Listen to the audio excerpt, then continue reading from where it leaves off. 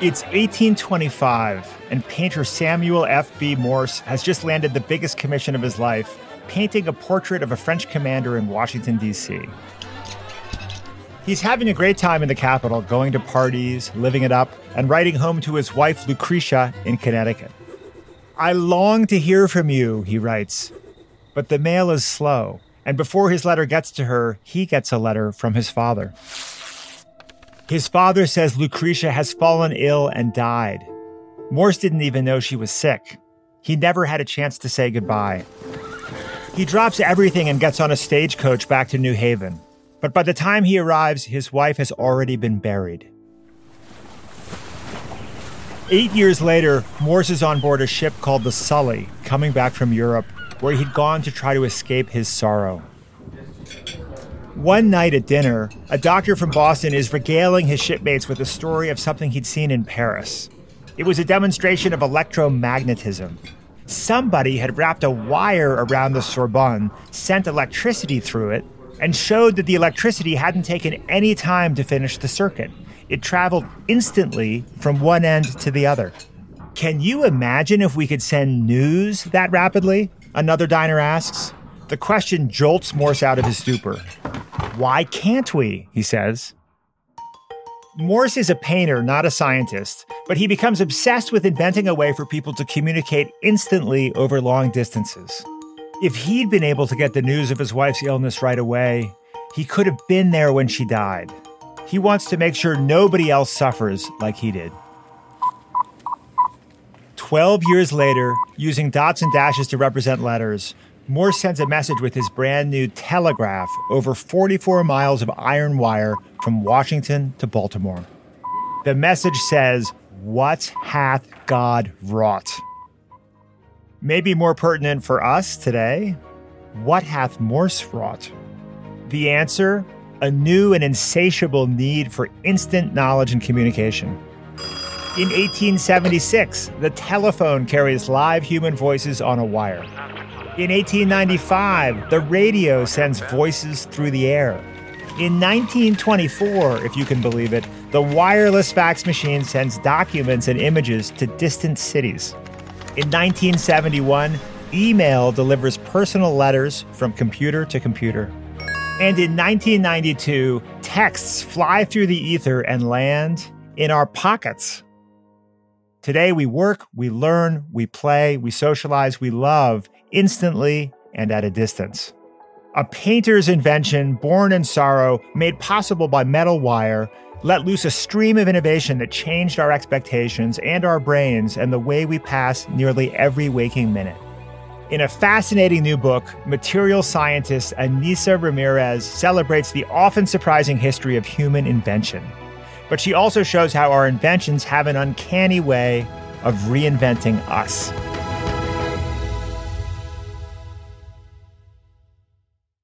The LinkedIn Podcast Network is sponsored by TIAA. TIAA makes you a retirement promise, a promise of a guaranteed retirement paycheck for life. Learn more at TIAA.org/promises pay off. From Wondery, I'm Rufus Griscom, and this is The Next Big Idea. I founded the Next Big Idea Club with Malcolm Gladwell, Susan Cain, Daniel Pink, and Adam Grant to connect people to some of the boldest thinking shaping our culture and our future. Each week on the podcast, we bring you one idea with the power to change the way you see the world. This week, how the things we make remake us.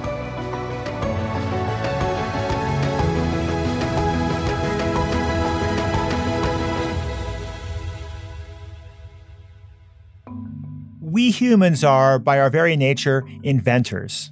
Since sharpening the first stick and lighting the first fire, we've been on an innovation spree, constantly developing new tools and new materials to solve our problems.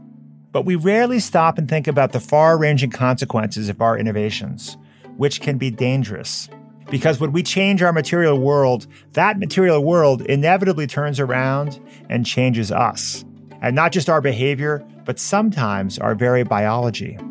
That's the subject of The Alchemy of Us, How Humans and Matter Transformed One Another, a new book by Ainissa Ramirez. Ramirez traces the impact of 8 game-changing inventions, from clocks to steel rails to silicon chips, and shows the surprising ways that we've changed because of them. With a doctorate in materials science and engineering from Stanford, Ainissa Ramirez is both a scientist and a science evangelist. She has worked as a researcher at Bell Labs and as an associate professor of mechanical engineering at Yale. She also writes about science and hosts a daily 2-minute podcast called Science Underground. Ainissa, welcome to the Next Big Idea podcast. We're so thrilled to have you with us. Oh, thank you. I'm thrilled to be here. As a parent, I worry about my kids watching too much television. I guess today it's actually YouTube videos. Mm-hmm. But I was thrilled to learn that in your case, it was a television show that ignited your interest in science. Is that right? Absolutely. There was a show back in the early 80s called 3-2-1 Contact. And the reason why it was so inspirational to me, because there was a little African-American girl solving problems. And when I saw her, I saw my reflection. I was one of these nerdy kids, very curious, not too many kids thinking about the world the way I did. But when I saw her, I said, oh, okay. And then I asked my mom what she's doing, and my mom said she's doing science. I said, well, that's what I'm going to do. I pulled it up on YouTube because I was curious about your description, and I did see myself reflected in the suspenders and the pants that were pulled up very high in the 80s. Do you remember that? It was the Mork from Ork look. That's exactly right. And this led you to get a PhD in materials science and engineering, eventually from Stanford. Meanwhile, my mother was trying to keep me away from the television set, which might have been a mistake. And you chose materials science, which you say is like New Jersey. I love this metaphor. Can you tell us why materials science is like New Jersey? Well, only people from New Jersey can make fun of New Jersey. But the reason why I say it's like New Jersey is because both New Jersey and material science have been overshadowed by their neighbors. For New Jersey, that's Philadelphia and New York. And for material science, that's chemistry and physics. And I also use that analogy just to explain what material science is, because it's kind of a hard topic to describe. But if I tell you that it's in between those two fields, that it's interested in atoms and how they bond, and that's the chemistry part, and then how those bonds lead to how materials behave, that's the physics part, I think that makes sense to people more than how people are usually, if they've even heard of material science at all, might think of it.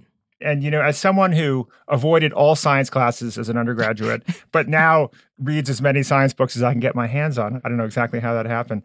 It struck me that the clear lines between these different scientific disciplines, whether it's, physics, chemistry, biology, that when you look more closely, those lines are kind of arbitrary, aren't they? And a lot of the most interesting discoveries are kind of in the space in between these disciplines. It's the interfaces where it's exciting. Chemistry is fine. Biology's fine. Biochemistry is exciting. I love your account of what your college professor said that caused you to fall in love with material science in your first class, which was, I think, the reason we don't fall through the floor, the reason my sweater is blue, the reason light works is because of the way atoms interact with each other. And so that sort of lit you up. Yeah, that became a framework, because when he said that, I was able to look at things around me and say, oh yeah, that was made possible by atoms. Oh yeah, that was made possible by atoms. And so that gave me a way to understand the world, and I wanted to know more about the way the world worked using that lens. So the title of your new book is The Alchemy of Us, How Humans and Matter Transformed One Another. Can you tell us a little bit about what you mean by that? The reason why I call the book The Alchemy of Us is I was trying to hint at how our pursuit for something golden might not necessarily go the way that we like.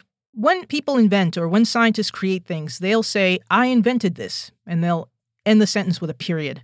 And I'm saying change that period to a comma and say, I created this, and then this now changed me somehow. Mm-hmm. We're in a dance with these materials. The way life will be after that invention has been part of our life will be different. And so we should honor that. Instead of thinking that a material comes into our world or an invention comes into our world and that's it. It actually will change life and make it different than it was before. And sometimes there's unintended consequences. So when we talk about the invention of steel, the process that had to be undergone to transform iron into steel took just years and years and years of trial and error and missteps. And this is close to home for you as a material scientist. Can you tell us a little bit about what was required to transform matter in this way? Well, the story of Henry Bessemer is the story of steel. Henry Bessemer was an industrialist. He was a very rich man looking for a way to be richer. And at the time, Britain was at war and they needed better cannons. And the metals that they had at the time weren't very good for cannons because either they were too soft, so a cannonball would be blown out the side, or they were too brittle, the whole cannon would explode, and the people who were shooting would actually die and not their enemy. So they needed a better material, and so he embarked on creating steel. And by the time he figured out how to make steel, the war was over. Steel is a combination of iron and carbon, and it's at a specific ratio. So he started off with a material that had lots of carbon in it, and so when air was blasted into it, a chemical reaction took place, so it was sort of like a volcano. In fact, it erupted so high that it actually burned his roof. And then once he removed the carbon from that iron, he can then add the iron into it to the specific amount. And then he created his new material. And this material of steel is a beautiful material because it has properties that usually don't exist together at the same time. And this made it possible to not only make the cannons, but also to make rails that lasted a long time. Rails were initially made with iron, and they lasted 2 years, but when they were made from steel, they lasted 18 years. Before reading your book, I would have guessed that steel was most important for the way it impacted buildings and cities. But you point out that steel was instrumental in making the world smaller. Right. Well, we were in very small pockets. The notion of traveling 50 miles before steel rails was a long distance. Let's say that I would move away from my mother, and it was more than 50 miles, and this is before steel rails. The chances of us seeing each other would be rare. And so when we hugged, it might be like our last hug. So when steel rails came, 50 miles was no big deal. And you have this incredible description, by the way, of what it was like to take a stagecoach from Boston to New York. Right. I think it took something like a week. I mean, imagine these were like rutted mud roads, and they were waking up at like 3:34 in the morning with an inebriated stagecoach driver. Right. With 12, 14-hour days. It took like 4, 5, 6 days to get from Boston to New York. It's almost inconceivable today. And no cushions and no shocks. I mean, this is a stagecoach, and no restrooms. You have to go where you have to go. So it was like being in a rock tumbler. And if you had to go from Boston to New York, it would take you a week to get there. You would also stay in New York for some time to make that trip worth it. Mm-hmm. So that also kind of links to our sense of time. Now, if I want to go to New York and I'm in Boston, I can do that in a day. I can be home the same night. So very different sense of time and space. And among the unforeseen consequences, you tell the story of the evolution of Christmas as a holiday, which was a total surprise to me. I didn't know this history.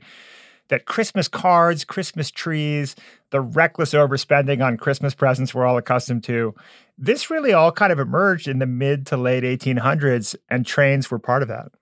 So the American Industrial Revolution was after what had happened in England, and we had lots of products, and you can get the products to different parts of the country very easily because of the steel rails. And now you have to get rid of those products. Well, how do you do that?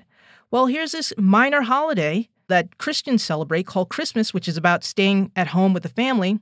Let's equate gift giving with love. And let's have those gifts go to people who live in different parts of the world. And we can have them buy our items, and then we can also ship those items. So we're going to make money two ways. So Christmas evolved into this holiday from something very minor to what we know as Christmas today.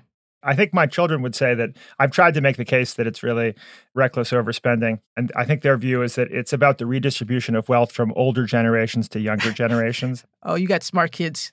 They think that's the way it's supposed to work. So the story of Samuel Morse, who we all now know because of Morse code, right? Everybody's heard of Morse code. How did the invention of the telegraph, what were the unintended consequences of this invention? Well, when Morse was working on his telegraph, he had an assistant, Alfred Vail, and they would test their device back and forth.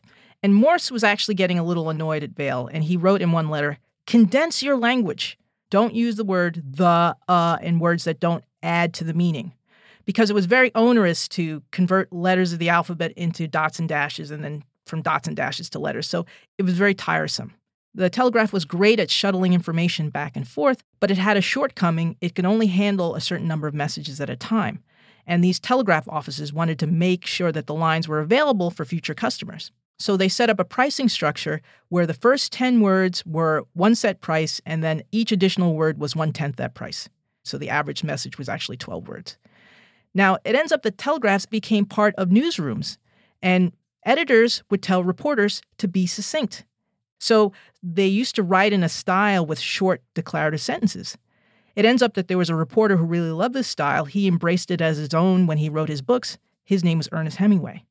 So one of the unintended consequences of the telegraph was that it shaped language.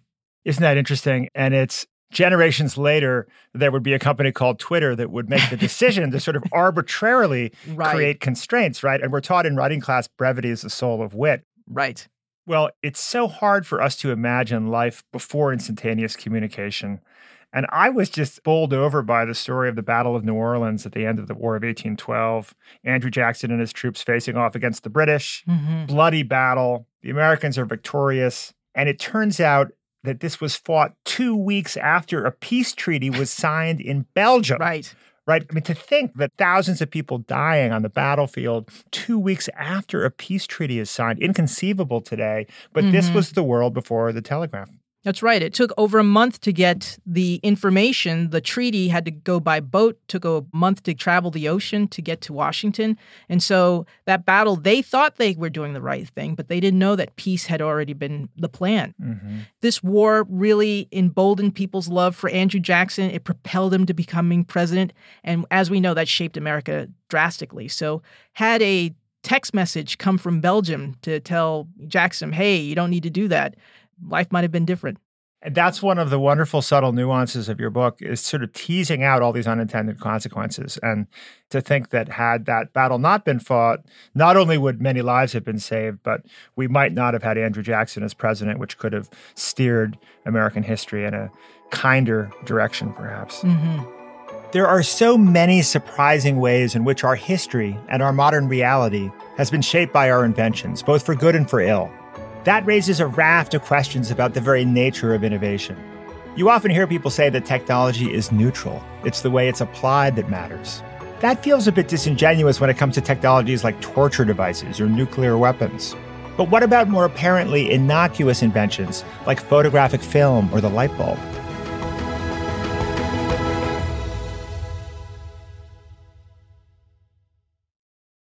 The LinkedIn Podcast Network is sponsored by TIAA. In the last 100 years, we've seen financial markets swing, new currencies come and go, decades of savings lost in days, all showing that a retirement plan without a guarantee, quite simply, isn't enough. So more than a retirement plan, TIAA makes you a retirement promise. A promise of a guaranteed retirement paycheck for life. A promise that pays off. Learn more at TIAA.org/promisespayoff.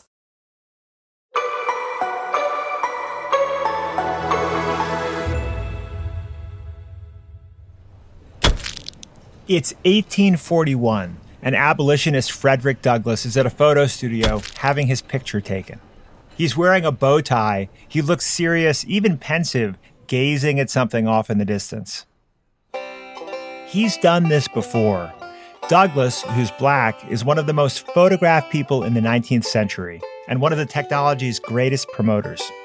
He observes that unlike painted portraits, which are too expensive for most people, photography is a democratic medium. The humblest servant girl may now possess a picture of herself such as the wealth of kings could not purchase 50 years ago, Douglass writes.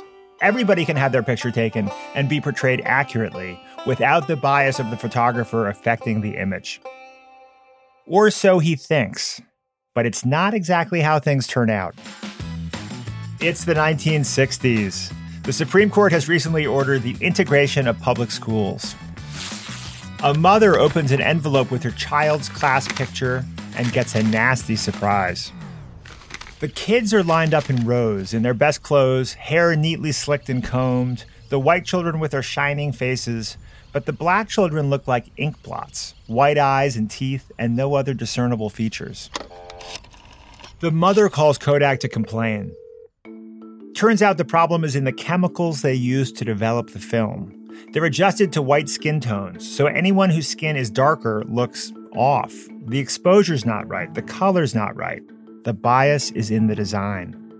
Finally, Kodak comes up with a new formulation that captures rich browns. But it's not because of the mom's complaints. It's because of the candy lobby. Chocolate manufacturers want their products to look more attractive. Kodak's rival Polaroid has the opposite problem. Perhaps once or twice in a lifetime, there comes an invention so radical and new, it actually changes the way we live our lives. Less than 2 seconds after you touch the red electric button, the camera hands you the picture. It can reveal the world to you as you've never seen it before. It's 1970, and Polaroid employees Caroline Hunter and Ken Williams discover something unsettling about the new ID2 camera. The ID2 comes with a special boost button next to the flash. It's designed especially so dark skin will show up better, which is just what the apartheid government of South Africa has been looking for.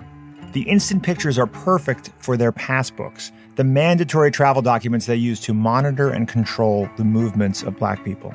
Population registration and control was a tool, and Polaroid had the technology that made that tool effective and brutal. Caroline Hunter is a chemist. She and Williams formed the Polaroid Revolutionary Workers Movement. They want Polaroid out of South Africa. They want the company to denounce apartheid. They hold rallies and ultimately get fired for their activism. But in 1977, they succeed. Polaroid withdraws from South Africa. It's one of the first U.S. companies to divest in a worldwide campaign that eventually helps topple the apartheid regime. Photography may seem like the ultimate neutral technology. It faithfully records what's in front of the camera. But as Ainissa Ramirez points out, you can never untangle the technology from the social and political realities in which it's born. So what do you mean, Ainissa, when you write that science isn't neutral? A lot of people, of course, assume that the whole purpose of science is to at least attempt to be neutral. Right. Well, as scientists, when we write our papers and when we think about problems, we want to be impartial. But we're human, and so everything we make is going to have our experiences in it. Anything we create is going to be based on how we think about the world, how we frame the world. Photography, this much-beloved technology, it actually had a bias built into it. Some of the early film wasn't able to pick up darker skin. And that is because the folks who were making it were focused on a certain population. They were testing it on one demographic. And as a result, it was optimized for people who have lighter skin. And there was something called the Shirley card, which was used to try to optimize coloring. And the Shirley card, of course, focused on a white woman named Shirley. This was part of the reason that it was sort of miscalibrated for people of darker skin. Long time ago, when I had a summer job, I was working at a company that did color science. And it's very, very hard. If you move one aspect, another shifts. And if you do another thing shifts. And so it would be wonderful to have a cheat sheet, if you will, that all you have to do is match this and you know everything else is going to work out. And that's the Shirley card. The Shirley card is a picture of a Caucasian woman, beautiful woman, 1970s. And what you're supposed to do is match her skin and then match the colorful pillows in the background. And if you match all of those to your calculation, then everything that you render is going to be the same as if it was printed on a cereal box or on a billboard. It makes life so much simpler. But that decision to use this woman means that people who have skin that's different from Shirley's. So if you have Mediterranean skin, or if you're Asian, or if you're South American, your skin is going to look bizarre. And if you have African American skin, you may not be rendered at all.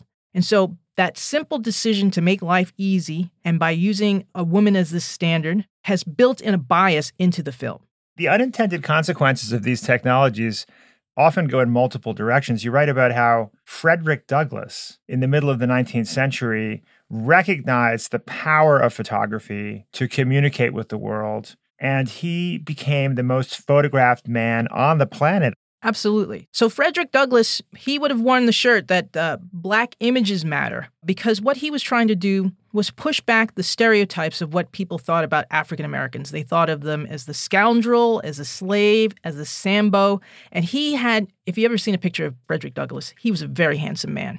So if you have a picture of him looking regal, his image is going to push back on what you think an African-American person should look like. And so he loved to go to studios to get his portrait taken.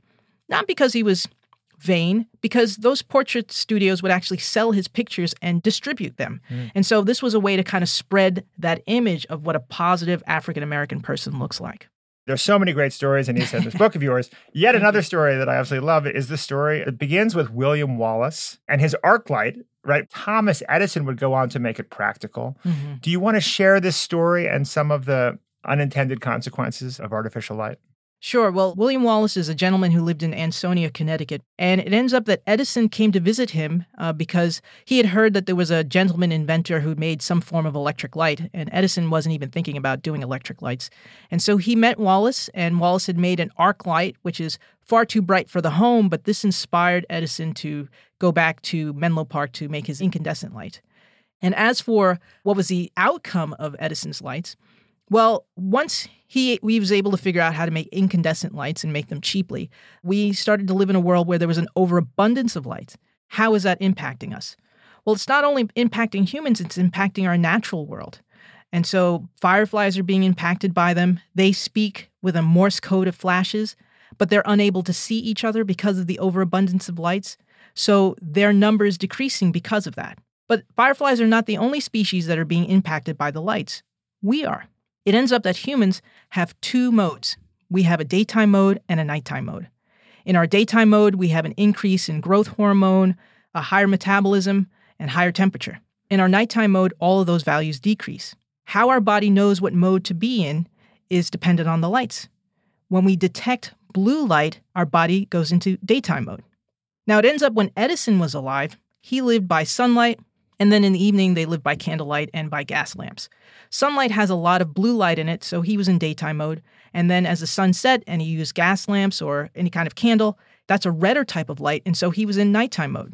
But today, we live under artificial lights, and artificial lights are very strong in the blue. We live in artificial lights all the time until we go to bed, and so that means that we're in growth mode all the time. And as a result of that, our cells will respond to this overstimulation of growth hormones.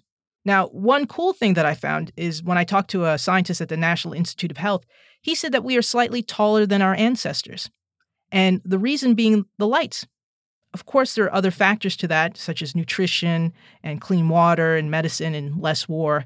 But another reason is because we're in growth mode all the time. So that's kind of cool. But he also said that there's some things that are not so nice about that. If our cells are awash in growth hormone all the time, they're going to respond, and as a result, there'll be a range of diseases that will happen because of that. And epidemiologists have done studies, and they found one population of people that have a range of ailments and some forms of cancer, and it has to do with when they work. They work at night underneath the artificial lights.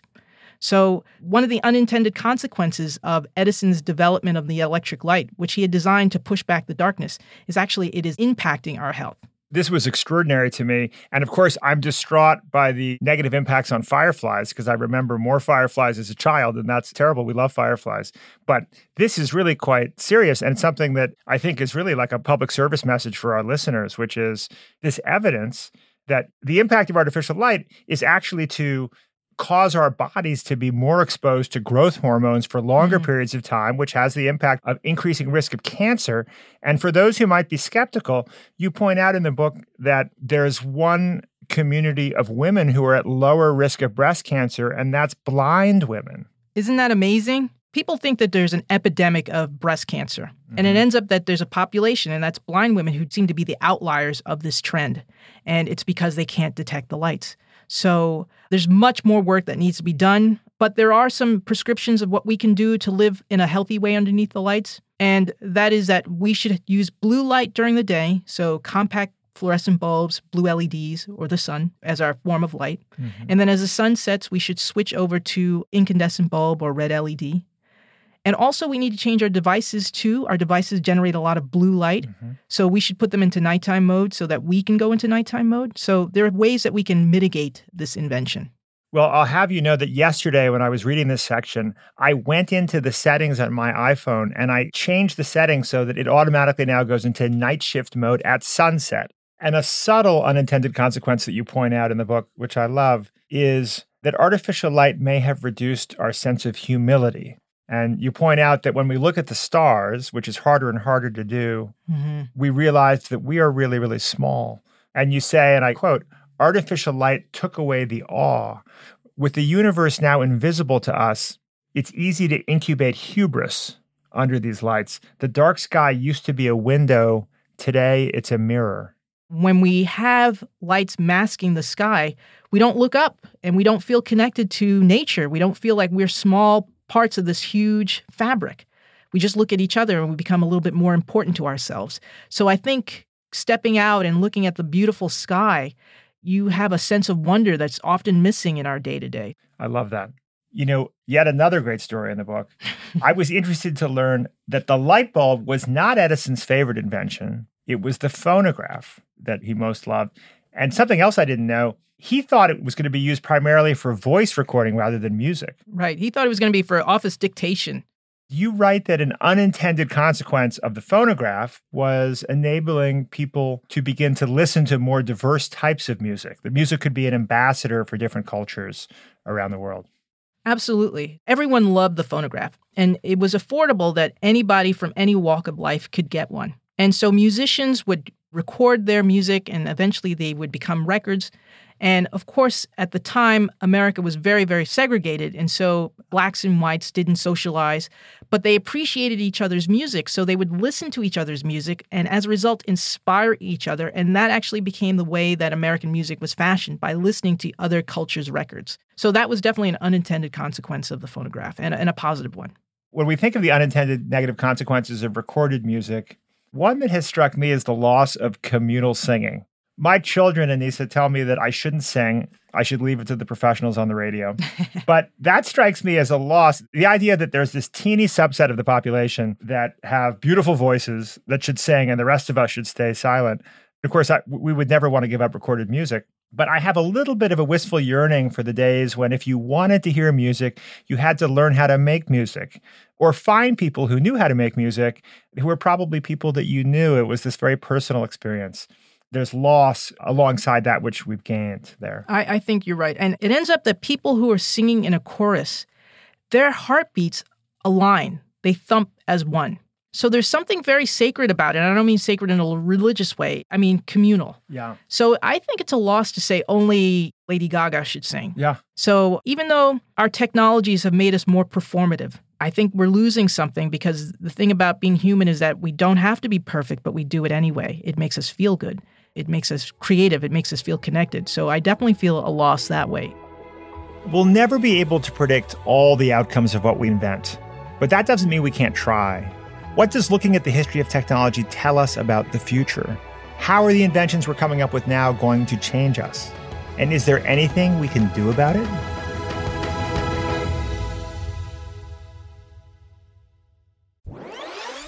From the minds of visionaries to the desks of disruptors, I'm Lars Schmidt, host of the Redefining Work podcast. Join me each week as we explore the new world of work through the lens of those shaping it. CEOs, HR leaders, investors, and more. Be a part of the conversation that changes everything. Subscribe to Redefining Work today. Sometimes invention involves putting existing things together in new ways. Think of the peanut butter and jelly sandwich, or putting wheels on luggage. What a good idea that was. Over at the Next Big Idea Club, we think we've invented something pretty special. We've combined the mind-opening power of books with the networking genius of the internet to create a vibrant online community devoted to the sharing of big, bold ideas. Join us for 3 months free and get the best in new life-changing nonfiction books, as well as video and audio from the authors themselves that let you absorb their key ideas in just minutes. Check it out at nextbigideaclub.com. That's nextbigideaclub.com.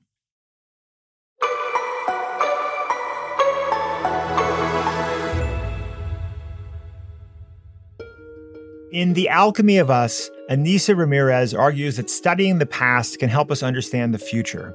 She challenges old narratives about the march of technology more than anything by humanizing it. Invention isn't just something that happens. It's something that people do. It's even something you or I could do. Another theme that comes up in your book is how the mythology of the lone genius tends to cause us to oversimplify the story of how things are invented. And I was struck in that passage about Wallace inventing the arc light and Edison visiting him. And after this incredibly generous tour and demonstration of his arc light, on his way out, Edison says, well, I'm going to beat you at this, right? Yeah. Not a nice guy. Not a nice guy, this Edison. Right. How horribly selfish and competitive, and also just misconstruing how this process happens, right? Because it was not Edison on his own figuring this out. It was Edison figuring it out in somewhat of a collaboration with a lot of people. Absolutely. I mean, he was inspired by Wallace, and then he went back to Menlo Park, and he had all these men who he called the muckers working together with him. I think he looked at hundreds and hundreds of different materials for the filament, the part of the light bulb that glowed. He couldn't have done that on his own. So this notion of Edison creating it on his own is one of the things that I wanted to highlight isn't exactly true in The Alchemy of Us. And we continue this myth today. If you look at the announcements for the Nobel laureates, we choose 3 people. That is not how science is done. There's an army of graduate students and undergrads that have made that possible, but we still highlight those 3 people. So we like myths, but they're not exactly true, and they don't serve us all, because if we keep focusing on that sole genius to make something, then that little boy or that little girl who thinks that they want to be an inventor won't think it's possible because, well, I'm not smart like that person. That's not how genius operates. Genius is in the doing. And all you have to do is be willing to work hard, and that is your admission ticket to being an inventor. I want people to feel that science and inventing is achievable, and it's not just for a small population. Absolutely. There's also this sort of human impulse to like stories. But a story wants to have a protagonist, and that storytelling process tends to oversimplify it. Maybe part of the solution is to keep retelling these stories, which you do in this book, to embrace the complexity and get closer to the truth. I think so. I think we need to have different people tell these stories. Go back to the original materials, go to the archives, and then suss out what you think is the story. And we will get closer to the truth, and the truth will have many facets to it. And so I do tell stories that are well known, but you see a new angle.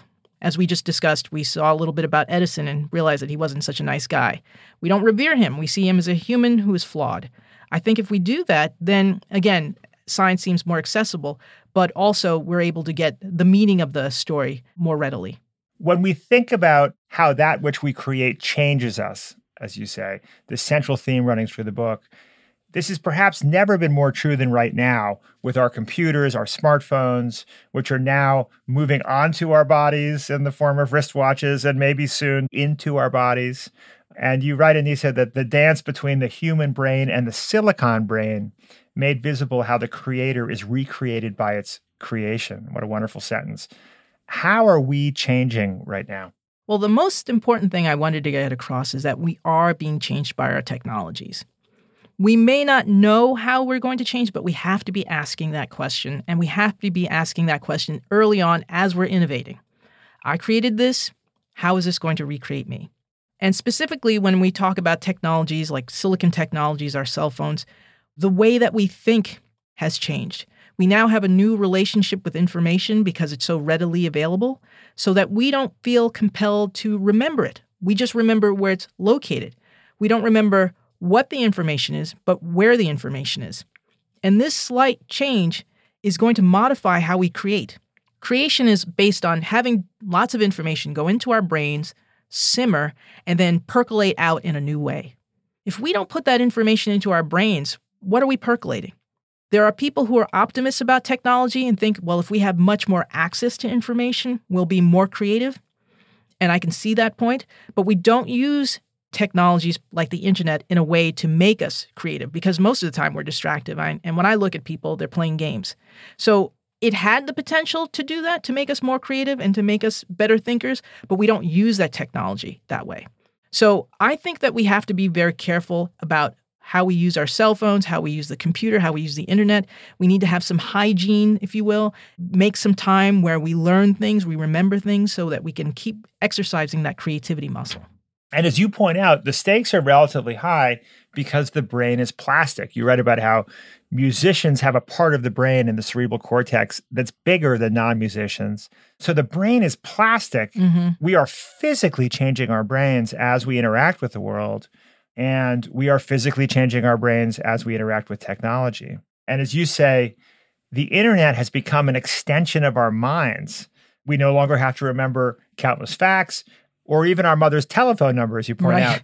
Is this a good thing or a bad thing? Well, they say if you don't use it, you lose it. And I like my brain. I like my brain before the internet. I really love that brain, but my brain feels attacked by the internet. And again, this is a generational thing. Each generation operates differently based on the technology that is around them. But the way that we use technology is not making us able to think. It's not enabling us to be creative. And so we need to be mindful about how we use these technologies. And I think I remember you saying, I think it might have been in your TED Talk, Ainissa, that you enjoy gadgets yourself. I do. But I think, well, as I mentioned, when I was writing this book, I actually had to go back to old tech because my brain was the rate limiting step, as they say in chemistry. My brain is the thing that I have to make sure that everything aligns to its speed. And so technology was too fast for it. But generally, I love innovation. I love that people come up with ideas. They want to solve something and they want to help people. They want to keep us healthy. I'm really crazy about that. But we have to just be careful that we don't get too caught up in building things and in the process lose ourselves, lose our humanities, lose our empathy, lose our creativity. This may seem lofty, but we have seen just with small devices, such as the telegraph and the light bulb, how they've made modifications. So it's not too crazy to think that the technologies that we're making, which are far more complex and using algorithms that are thousands and thousands of lines, will too have impact on us somehow. We just don't know what that is, but we should be mindful that it will have some impact. I wrote down, my brain is the rate-limiting step, a chemistry term. I want to look that up. That sounds quite interesting. But that's how it feels, doesn't it? That technology is moving faster than our brains can move. Right. And we should be mindful of the consequences. You quote David Eagleman, the neuroscientist, as saying, the more of the world you absorb, the more creative you can be because you just have more raw materials to break and bend. But then he says there are two parts to being creative. First, there's absorbing the whole world. And second, there's having the time to digest and put things together in a new way. And that kind of resonated for me. So on the one hand, maybe technology, the internet at large, could be a useful tool in giving us access to more raw material that makes it possible to mix and combine that raw material in new creative ways. But in order to do that, we need to also carve out time to slow down, focus, and, as you say, incubate. Right. You know, I've noticed that every generation, they make technologies that are going to make us much more efficient. But when they make us more efficient, we never take time off. We always do more. And so what I'm arguing in The Alchemy of Us is that, okay, we use the internet, we use it all the time. We don't take a pause to simmer and to incubate ideas. And as a result, our creativity is going to be modified. And you end the book by saying, there is a fork in the road and humanity must decide either to make better machines or become a better species. Is it one or the other? Do you think we need to stop making better machines? Or are you concerned about artificial intelligence, about embedding microchips in our brains? Where do you think we should draw the line? We have to have discussions really about what technologies are best for us.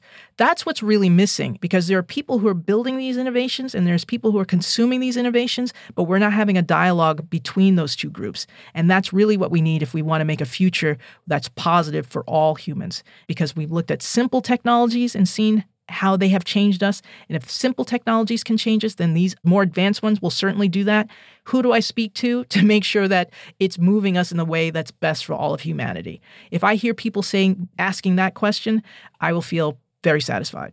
Another objective that I see in reading the book is your desire to democratize scientific exploration. And you say there's a wonderful line you have, every person can create something new, whether it's splicing beats with 2 turntables and a microphone, or splicing genes with 2 test tubes and CRISPR. And stories about science and technology must reflect that innovation is universal. I wrote The Alchemy of Us to be an invitation to people who want a second chance with science. Maybe they got turned off in a science course or had a bad science teacher, whatever it is. I wanted them to have a second chance. I have a hunch that this book, Ainissa, will be the 3-2-1 contact experience for some young people out there who are inspired by the possibilities that exist, and hopefully also take seriously the potential consequences of their creations. So thank you so much, Ainissa, for your time today, and what a fascinating conversation. Thank you so much for your time.